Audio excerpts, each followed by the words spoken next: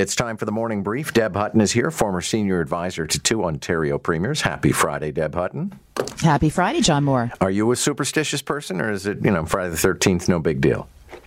Well, I didn't realize it was Friday the 13th until you said that. So I guess I'm not particularly superstitious. For those parents who are in the Toronto area, we have a PD day. Yes, the kids were just back after a 2-week break, and this was a 4-day week. So I'm focused on the fact that I actually can't believe we have a PD day as opposed to the date. Okay. Well, one wonders why. We had plenty of time. One does wonder why. We didn't even get back to, I thought everyone was going to go back to school on the 3rd of January, but they had an extra week off. Why do teachers and administrators need a day to reset? I don't know. I mean, it's a 2-week Christmas break, and unfortunately this year it did go, as you noted, right through until this Monday. It wasn't more time than usual. It was just a different time frame.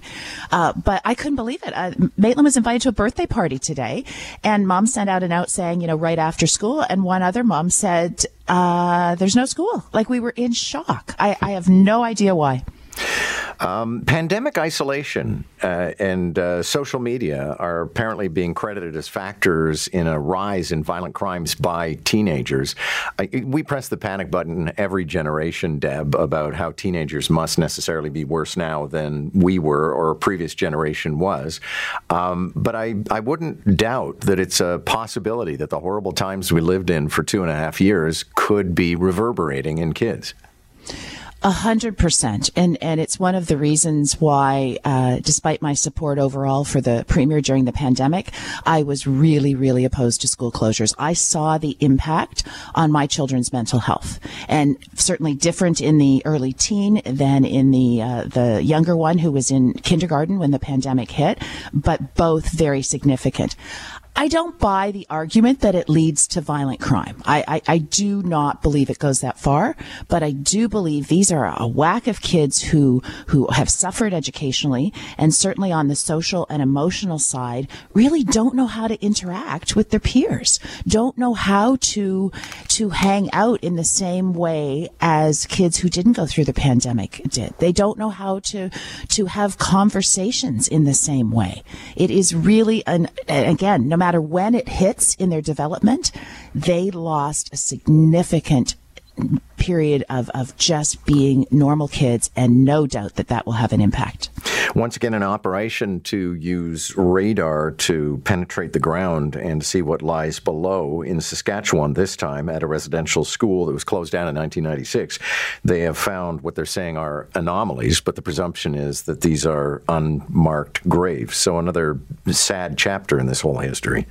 It is a very sad chapter, and I do believe they've discovered at least a jawbone of a young child. So this is significant. I do believe we should just, I don't know what the right phrase is, but let's do this digging, and I don't mean that as a pun, but let's figure this out, because we have to collectively as a country deal with this once and for all and start the healing process more so than we have, because it feels like we just keep going and going and going. And I think it's incumbent on the government to go to all of the sites and figure out if we have, unfortunately, more graves. What a fascinating story about the Exxon Corporation, where apparently they had scientists who were working for Exxon, the oil company, looking at climate change. They made predictions about what would happen in the future, and it turned out their predictions were entirely accurate. So it's a bit like when we discovered that the tobacco companies knew that smoking caused cancer, and then they just didn't say anything about it. Yeah, and I don't know what to do with this story, John. I mean, you sort of respond and say, wow, isn't that interesting that their scientists came up to this conclusion, and then they just continued on. But there's so many examples of this, and again, I don't know what we're supposed to do about it. Like, I can't believe that McDonald's thinks their food's healthy, for example, or that it doesn't cause, obesity and some of those things. I mean, you can pick almost any sector, and you're going to find something like this. I don't know what we should do with it. Are we supposed to impose penalties on companies? I mean, they'll just quit doing research. Yeah, well, I mean, when it comes to Exxon, you're right. There's sort of a double bind here because, yes, they knew about climate change, but we all knew about climate change, and we all continue to drive cars. So we can't exactly say, look at that big evil oil. No, exactly. And I'm with you, by the way, from your comments earlier in the week. I will, they'll have to pry my gas stove from my cold, dead, dying hands, right? Like, I'm not getting rid of it.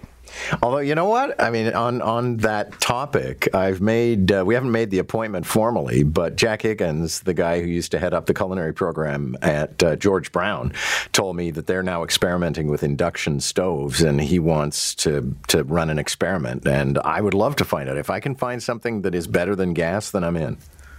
Well, you're going to have a hard time convincing me. Okay. Study says the desire for sports cars, and the methodology of this study was extraordinarily complicated, but effectively, we have to choose our words carefully, I think, Deb, but they've confirmed that guys with little soldiers like big cars. Yeah, so for me, it's not about the specific. I think that guys who drive flashy cars, and I've instilled this with my kids because my youngest will say when somebody goes by with a really loud sports car, "Oh, he thinks he's cool, doesn't he, Mommy?" I think it's about insecurity. Like whether it's a physical insecurity, it's all about insecurity, and this is how it manifests itself. I'll explain the methodology in the next half hour, incidentally, for how they did this particular study. One last item, just before we go to the half-hour headlines, Deb Hutton. A woman in British Columbia has been ordered to reimburse her former employer because apparently she wasn't working as much as she said she was working. I guess my only question in this whole story is, did she know that they were monitoring her home computer? And if she did, then she's dumb. Yeah, I love this story, by the way. And as you know, here in Ontario, we have new rules around how our employers track us, and they have to tell us how they're tracking us and monitoring us. But as someone who charges by the hour, if I don't work for the hours that I say I'm working and I were to charge my client, I mean, that would be fraud. So I love this notion of time theft. She stole from her company time. It cost them a lot of money for her to be paid and not working, just the same as it would cost a lot of money if she stole the computer from her office at the office. Deb, thanks a lot. You have a great weekend. You too, John.